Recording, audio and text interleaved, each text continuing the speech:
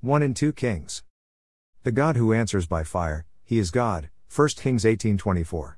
The spirit of Elijah is resting on Elisha, 2 Kings 2:15.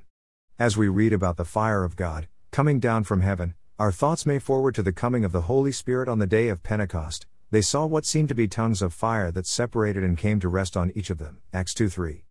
As we think about the spirit of Elijah, we realize that this was more than the spirit of Elijah. It was the Spirit of God. This is what we need today, the Spirit of the living God. Spirit of the living God, fall afresh on me. Break me, melt me, mold me, fill me.